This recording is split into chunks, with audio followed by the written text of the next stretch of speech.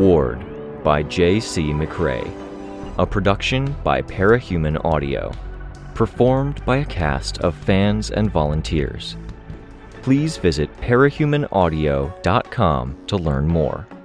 Thank you and enjoy.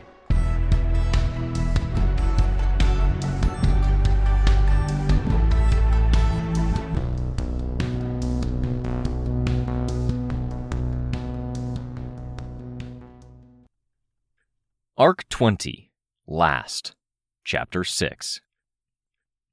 I had no idea what was real anymore. I couldn't trust anything. Red and gold lines spiderwebbing across my vision made me think something in my mind had broken, even more than those fundamental parts of me that had been lost or irrevocably damaged. I dove in, prepared to make myself more of an immediate threat. Part of the reason she seemed to have stalled was that she had accumulated a fair bit of damage. That damage was my target. I couldn't be sure of anything, but I was reasonably confident that she did need to recover if she was hurt. No way would the Endbringers have operated like they had for as long as they had if they didn't. No way would the Endbringers slowed their aggression against Scion in the middle phases of the fighting, falling back to change up how they came at him if they didn't need rests, in a sense. This was how I had to interpret the situation and the fight, grounding every thought. Anticipate, be flexible, find the weaknesses.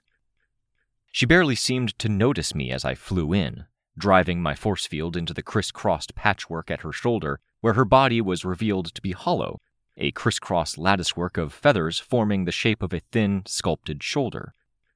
Some of that lattice was broken, and I dug in, tearing it open wider.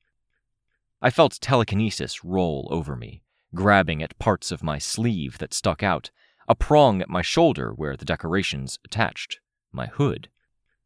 With flight, a wrenching of my body, and my force field gripping the floor and hauling me to one side, I tore myself free of that faint grip, getting some distance from the Simorgh. She folded wings around herself, a shield, while rubble circled around her, making the approach complicated. I wasn't the only one she'd gripped. She'd reached out across the room, targeting everyone present who wasn't one of the compromised individuals she'd drawn in. Chevalier was here, and put his sword out like a wall, some of his squadron gripping the channel that bifurcated the two great blades. The screaming in my ears reached a new pitch. The Simorgh unfurled her wings and raised one long, thin arm, and the blade twitched, the blade turning so it was no longer perpendicular to the ground.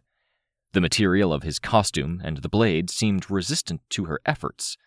Good thing, because if it hadn't been, she might have turned his weapon so the blade was poised to catch anyone and everyone she threw. Rubble moved.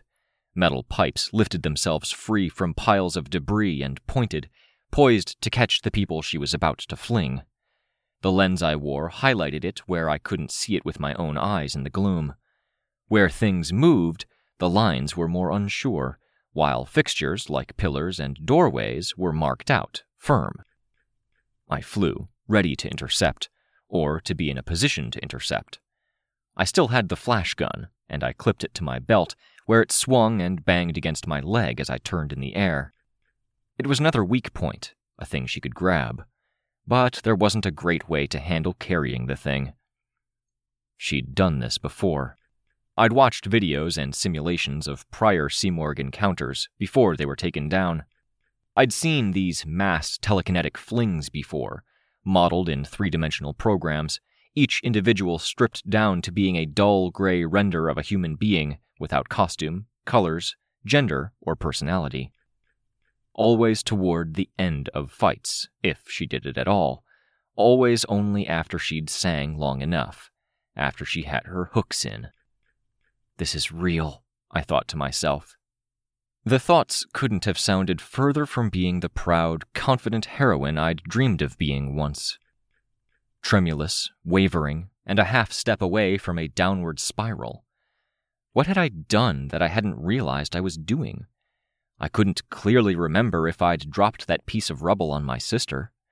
I'd forgotten stuff, or not forgotten. I'd failed to think of things. Like my gun. I'd left it behind. Could have really used it now. Someone screamed, as she fought to get free and couldn't. She wore a costume in yellow and black, almost flipped from my own, a swooping bird icon on the chest with fins at the exterior, all flowing from the lines and patterns on the costume itself. She reached out for a teammate's hand, her fingertips grazing his as the two of them were held immobile. I wasn't sure what she hoped to do if she did get a hold of her teammate, but I couldn't go fly to her rescue. That was a trap. Everything was a trap. This, too, is real. This is what she does. This is why, if you're even thinking of participating in any fights against the Simorg at any point in time, they'd give you the rundown. They'd prepare us well in advance. "What do I do?" Sveta called out. "Grab?" I started, my voice drowned out by other people shouting, yelling. My sentence interrupted as the Simorg flung them. Not forward, not back, but in various directions. I took flight, trying to catch the man the woman in the bird costume had been reaching for. They tell you in the prep materials that you will always feel one step behind. I got a firm grip on his hand. I felt the jolt as he jerked, as he roared in pain, the noise joining the cacophony around us. Sveta was doing more, catching rubble, people. I'd meant to tell her to grab the bits that stuck out. If the Manton effect extended just past her tendrils to any clothing she wore, there was a chance she could impart just a bit of it to spikes, fins, capes, and other matter. The Simorg, as far as I knew, didn't grab flesh. I was trying to track the dangers and see what she was doing in the midst of this chaos when I saw a wobbly golden outline.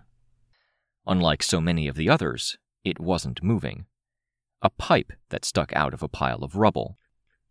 I flew, hard, moving lower to the ground and letting go of the guy I'd grabbed. I had been flying hard enough that he rolled on landing, rolled on that dislocated arm. They warn you that you'll do things that seem callous or inhuman, that she'll make you do those things as one of her 100 ways of getting to you.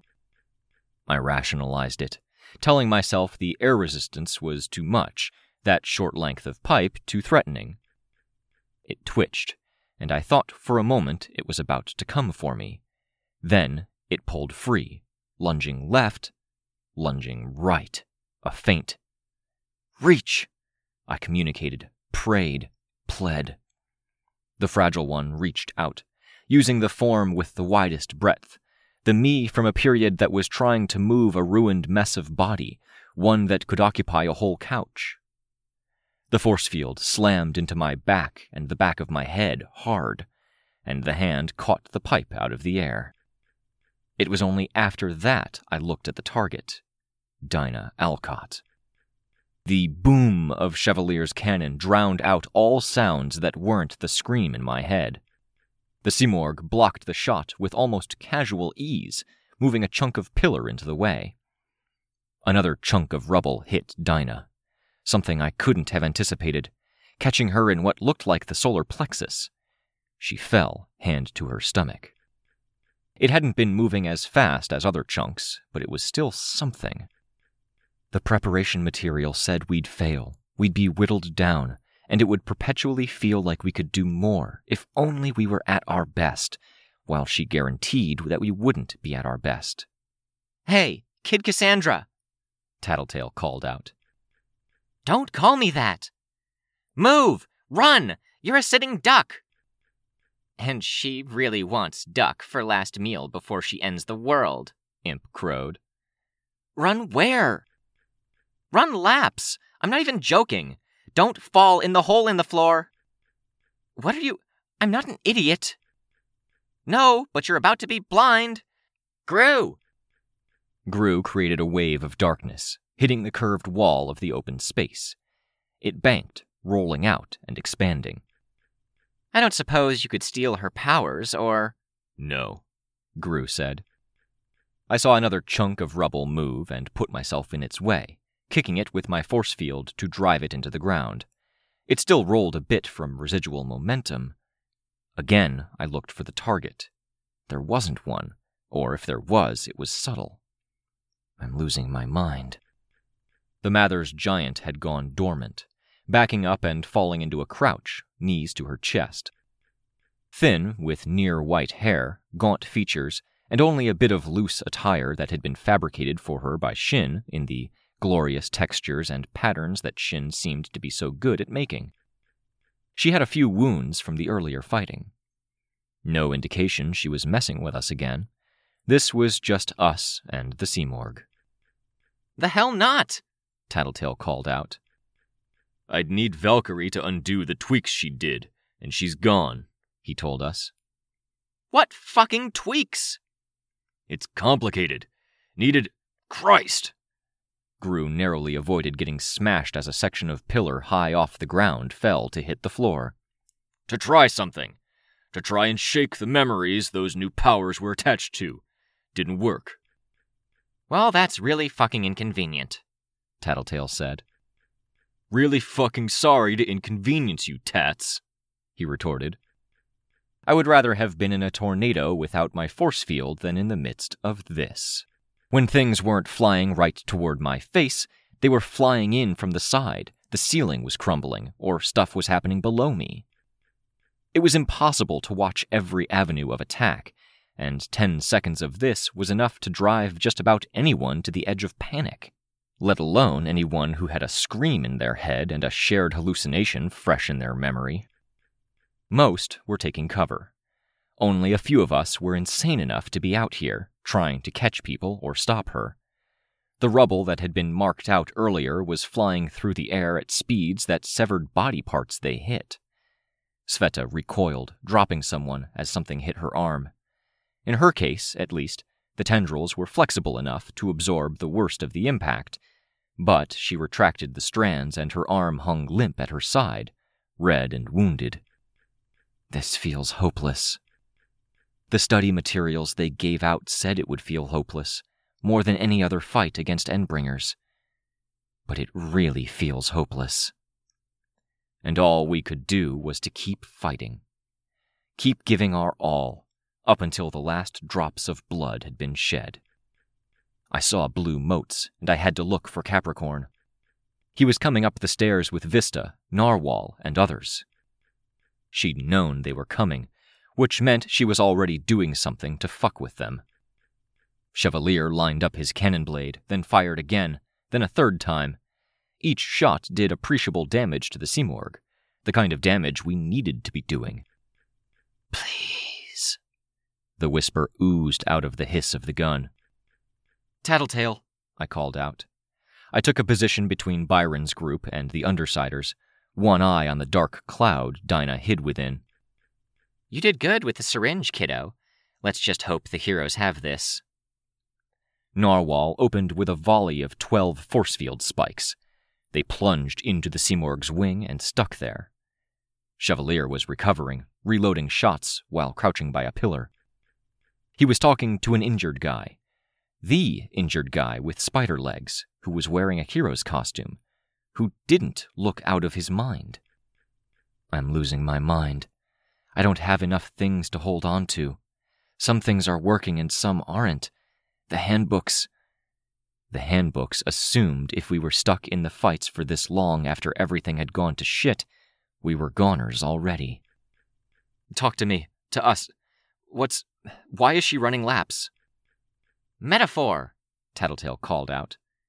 "Metaphor? She's running laps for a metaphor?" "No, there's a metaphor for this." I flew down as rubble that was leaning against the wall shifted, threatening to fall on Byron's group. It put me out of earshot of Tattletale. This was not a time for fucking metaphors. Vista shrank the rubble. I flew down and caught the rubble before it could collapse on the group. It shrunk with every passing second. "Thanks, Big V." I huffed for breath. I met her eyes and I saw a deep sadness there. I met Byron's, and I saw that he looked shaken. I couldn't imagine how I looked. I was pretty sure the cut on my head was bleeding again, and I couldn't take the time to get the coagulant out. Or had I given that to Dinah? I was losing my grip on reality. This entire battlefield had ceased to feel like a place where A flowed to B flowed to C. It was chaos and madness. I took a breath, and my broken collarbone pulled apart, which came with a feeling like the attached bits of muscle that led from my neck down were tearing. I gasped. "Vic?" Byron asked. "Hey, you guys managing?" I asked, trying not to gasp and finding myself sounding too casual in the process. I could barely get my thoughts in order. "How's Cryptid?" "He's doing the stuff, and no," Byron said. He dropped his voice in volume so he could be heard by Vista and me alone. "I might have a phobia about being crushed by giant rocks after Tristan had ended his own life by way of giant rock. "It's fine if you need to go," I told him. "I couldn't live with myself. Just don't blame me if I'm not at my peak." "That's in the protocols," I assured him. "Pamphlets, videos, and prep material they'd give us while getting our heads checked out to see if we were fit to fight the Simorgh." "Oh, I got those," he said. "We got those, Tristan and me. I kind of didn't pay attention. I thought this was the one Endbringer I'd never willingly fight." "Rule is, don't blame yourself. Don't get down on yourself. Do what you can. If you have to run before you're a danger to others, do that. We get through this, then we move on. If you let it weigh on you, it'll destroy you." "Gotta love protocols," he murmured, between breaths so heavy it was like he already had a lot weighing on him. "Nice and simple. Don't ever have to think." He was breathing hard. He lifted his helmet to fix his hair where it had fallen across his face and been stuck there, and flinched as a small stone dinged off of the metal at the side of his head. "Hey," Vista said, "if you're wanting to keep going—" "I am," Byron said, so fast it felt forced. "Giant constellation. Work with me." He nodded. I left them behind. There were other bases to cover. Tattletale and her fucking metaphor, for one.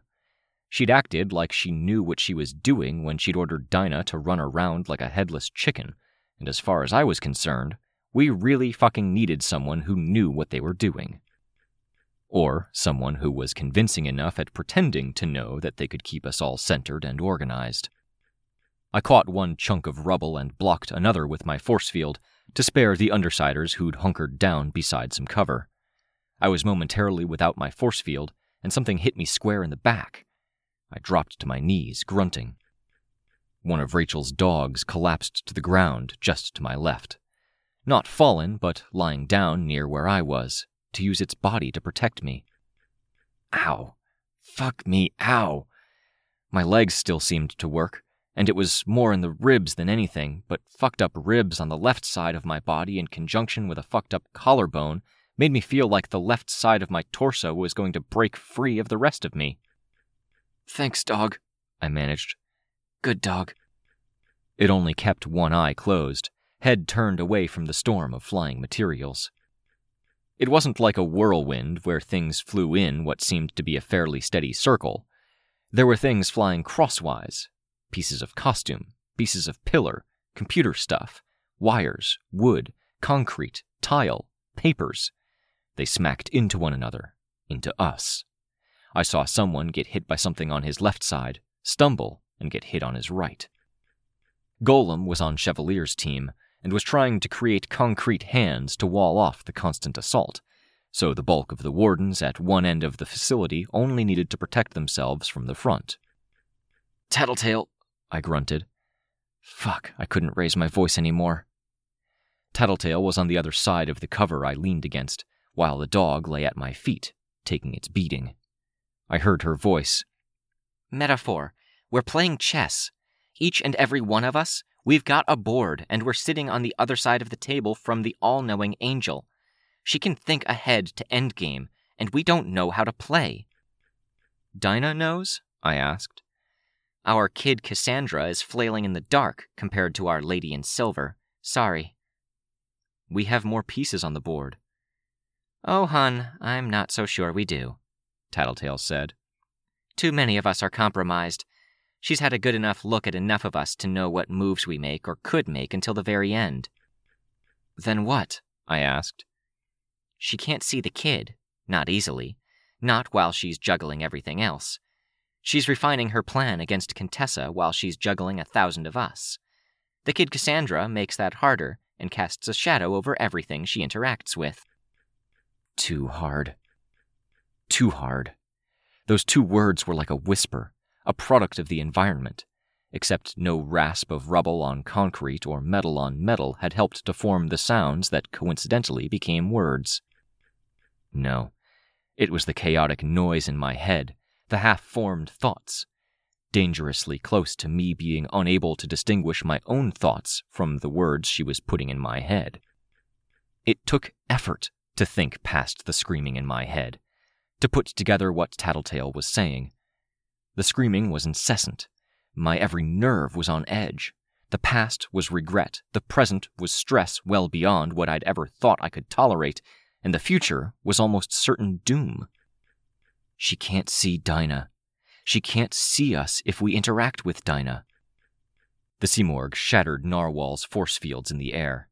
Shards struck people who were trying to close the distance in that 20th of a second that it took Narwhal to cancel the force fields and make the shards disappear. That's why I could get the syringe to the giant, I said. She didn't see me to stop me? Tattletale nodded. Think so. If it was that easy, we would have beat her with regularity a long time ago. Fuck, my ribs hurt. My collarbone hurt. I shifted position and was left breathless when the bone of one part of my fractured collarbone grated against the other part, making itself felt through my entire upper body and neck. It's not that easy. She knows she'll be blind here and there. She collects and stacks the pieces. At a certain point, she's got so many factors on her side she can make blind moves and still win. That's where she's at now. There's no king for us to take, no weak point to capitalize on, no silver bullet or special trick, Tattletale said. Tattletale, queen of pep talks, Imp proclaimed. You gotta get out there, Vicky, Tattletale said. I sent Rachel to protect the kid, but there's only so much she can do. Tell the wardens to hold off until... Got it, I interrupted. Even the act of going from a resting position lying against rubble to a resting position floating in the air was a little too much movement for me. I didn't have the buzz of adrenaline, and I needed it at this point. My entire body felt heavy, even though I was actively floating. I flew, gritting my teeth as I shifted position. Byron, Chev, I spoke, getting about as much volume as I could manage with my body refusing to cooperate. Tattletale says to hold off. Wait for the signal. We can't afford to, Chevalier bellowed. You can't do anything, Chevalier, I told him. You'll do more harm than good. My people are out there fighting, he raised his voice. There was an emotion in it that was my first hint that he wasn't doing so hot. The front line capes were out there. Strikers, brutes, breakers, changers. They were waging war against the Simorgh's renegade capes. The broken, the lost, the delirious.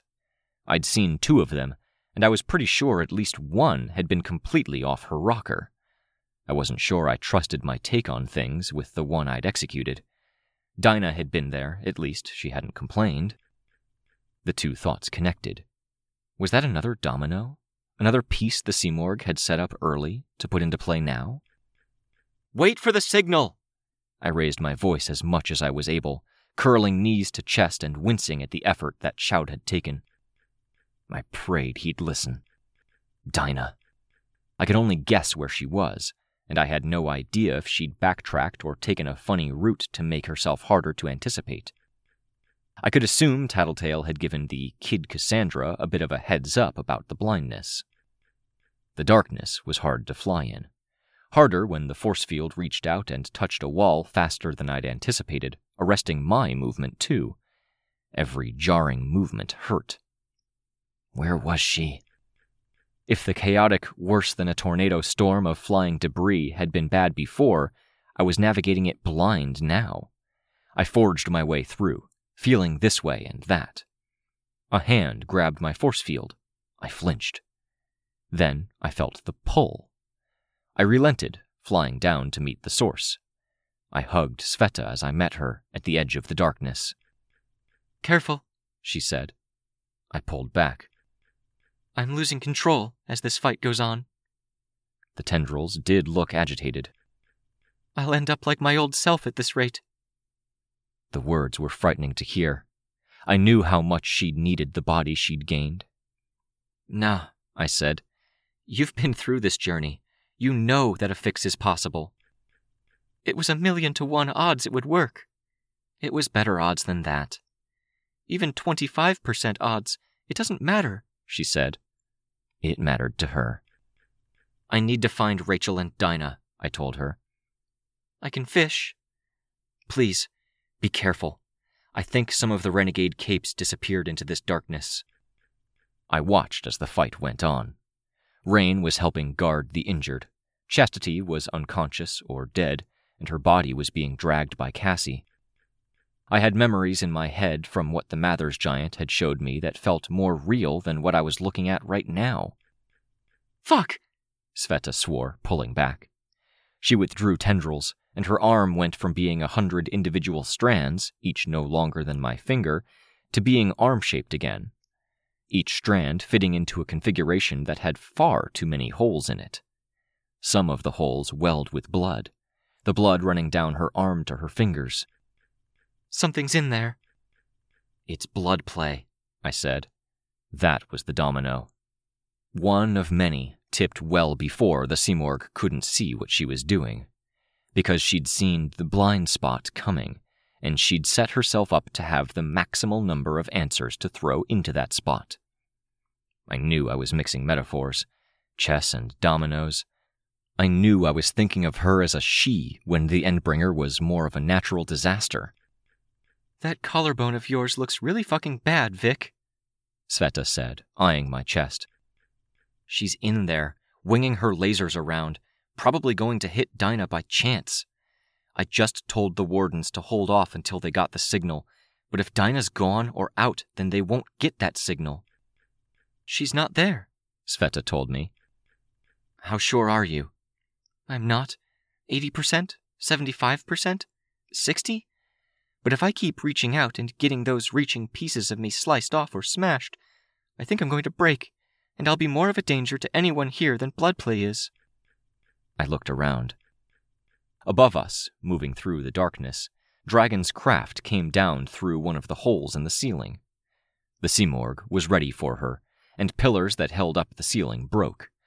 Like spears being used against horses in the medieval age, the pillars interrupted Dragon's descent. The dragon craft's mouth opened and unloaded a hail of what might have been grenades. Each one detonated into a brilliant white explosion with a smoky black exterior to the explosions, like smoke contained strictly to the explosion's surface. Too much of it was blocked, stopped by an intervening power from the swarm of renegade capes around the Simorgh. Where the fuck was Dinah? The Simorgh was pushing back, taking out a cape every 5 to 10 seconds, starting with the stragglers. The reality we saw. She connected to Fortuna and she screamed, and the world screamed with her. We were entirely at her mercy. She's not a person. She's not a person. She's a force of nature, of fate, one that will destroy us, one that can't be beat. Not my voice, that last one. She was taking us to pieces, but she wasn't utterly destroying us, because she wanted a future where we were her playthings. You're humanizing her again, Victoria. We needed to do more damage. To do that, we needed Dinah. To get Dinah, we needed Into the Darkness, and Gru wasn't there to dismiss it. Rachel was supposedly in there. Where the fuck was Rachel?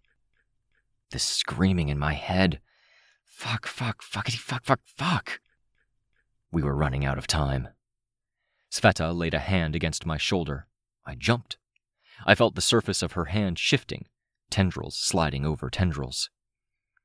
Rachel was with Dinah. Rachel would have her dogs with. One was still with Tattletale and the others, shielding them. She hadn't called it. She had others. Rachel and Rachel's dog were with her, I said. No way, Sveta said. Off to our left, Bloodplay flew out of the darkness. She set her eyes on her. When Sveta reached out, Bloodplay ducked back into the darkness. The darkness covered the back half of the room. Had Dinah fallen into the hole after all? A bloody smear lying next to my sister, who had a chunk of rubble on top of her? Or had she jumped? I flew into the darkness. Sveta followed, one hand still touching my arm. On my left side. It tugged momentarily on the shoulder, which was attached in turn to my aching ribs and my collarbone. I could feel hot blood down my front, soaking into and beneath my belt line. Whatever fights followed from this, I wasn't sure I had it in me to participate. Which was insane when put together with the fact I was planning on executing a massive number of people, many of them faces I knew. Many more were people who wouldn't accept it without complaint. No, they'd fight, and I'd have to stand my ground. But that was after. I found the hole, grazing the floor with the fingers at the end of my good arm. I went beneath, hooked around the hole, and skimmed the ceiling, until I was in a hallway, a floor beneath the massive room. Teacher's panopticon of propaganda. Not here. I took another route, moving between floors. My search made harder by the fact the darkness on the floor above us was pouring down into the hole, so I couldn't even stand in one hallway and look past to see the hallway on the other side. But it forced the Simorgh to make her plays blind too. I kept searching, aware every second counted. Every minute, the thought crossed my mind. I wasn't sure who it belonged to. Running out of time. She's about to leave, and we haven't done damage. Let me, Sveta said. If you can. She unfurled, her entire body breaking down into tendrils. Clothes were shed, as was armor. As a mass, she flung herself into the center of the darkness. I saw a hand reach out, another, reaching blindly as she fell. Long seconds passed. The screaming in my head was thin, faint. Sister. My sister was at the bottom of the hole, maybe. All I had to do was look. Would I be more at peace if I could verify her as dead, or if I could verify I wasn't a killer? It made it so tempting. But it also meant risking having to set eyes on her, which meant facing dark thoughts, which meant... Something grabbed me, and my first thought was panacea. I grabbed it back, hard, with force field. The moment I realized it was Sveta, I let go, guilt washing over me. I followed the hand. Down 2 floors, to a side room partially lit. Dinah and Rachel sat beside a badly injured mutant dog. From the blood, it looked like Bloodplay had sliced it. The descent into the hole might have been a tactical decision, or a bit of a post-injury mishap. We need you, I told Dinah. I don't have much. My head feels like it's going to split open. 1 more, I told her. 1 move, we make it count. I saw the doubt on her face. She nodded, her mouth set into a grim line. Want a ride? I asked Rachel. She shook her head. I scooped up Dinah, glanced at Sveta, saw Sveta's hurt as she held one arm to a bicep where tendrils were especially active.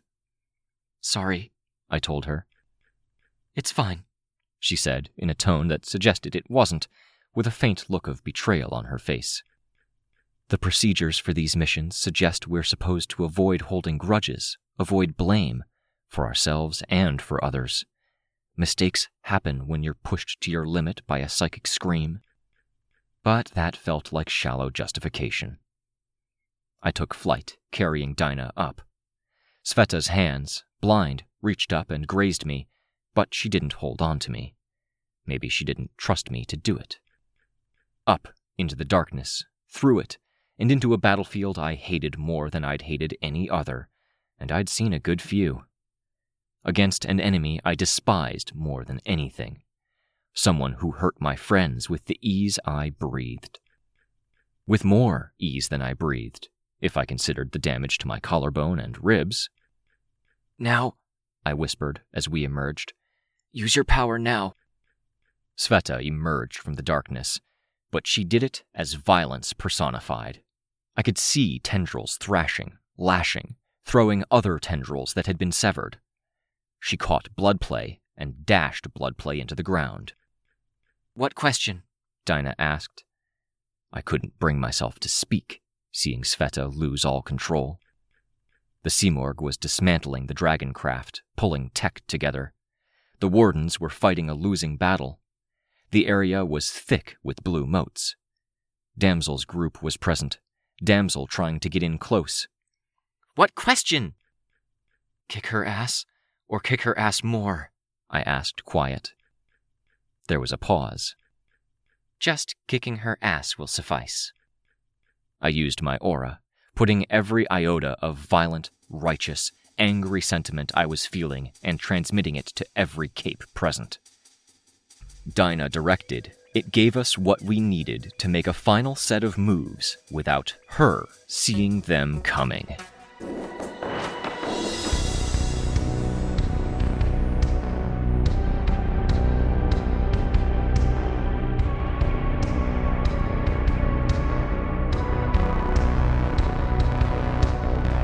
This was a production of Ward by Parahuman Audio. Ward and the Parahuman stories are written and owned by J.C. McCrae. You can find the original text and support the author at parahumans.net. For more of the Ward audiobook, as well as other community works, please visit parahumanaudio.com. Music for this chapter was by Evan Witt. Find out more at wittynotes.com. Editing by Samurai Buko. Narration by Robert Rain Ramsey. Find more of their work at our website. Thank you for listening.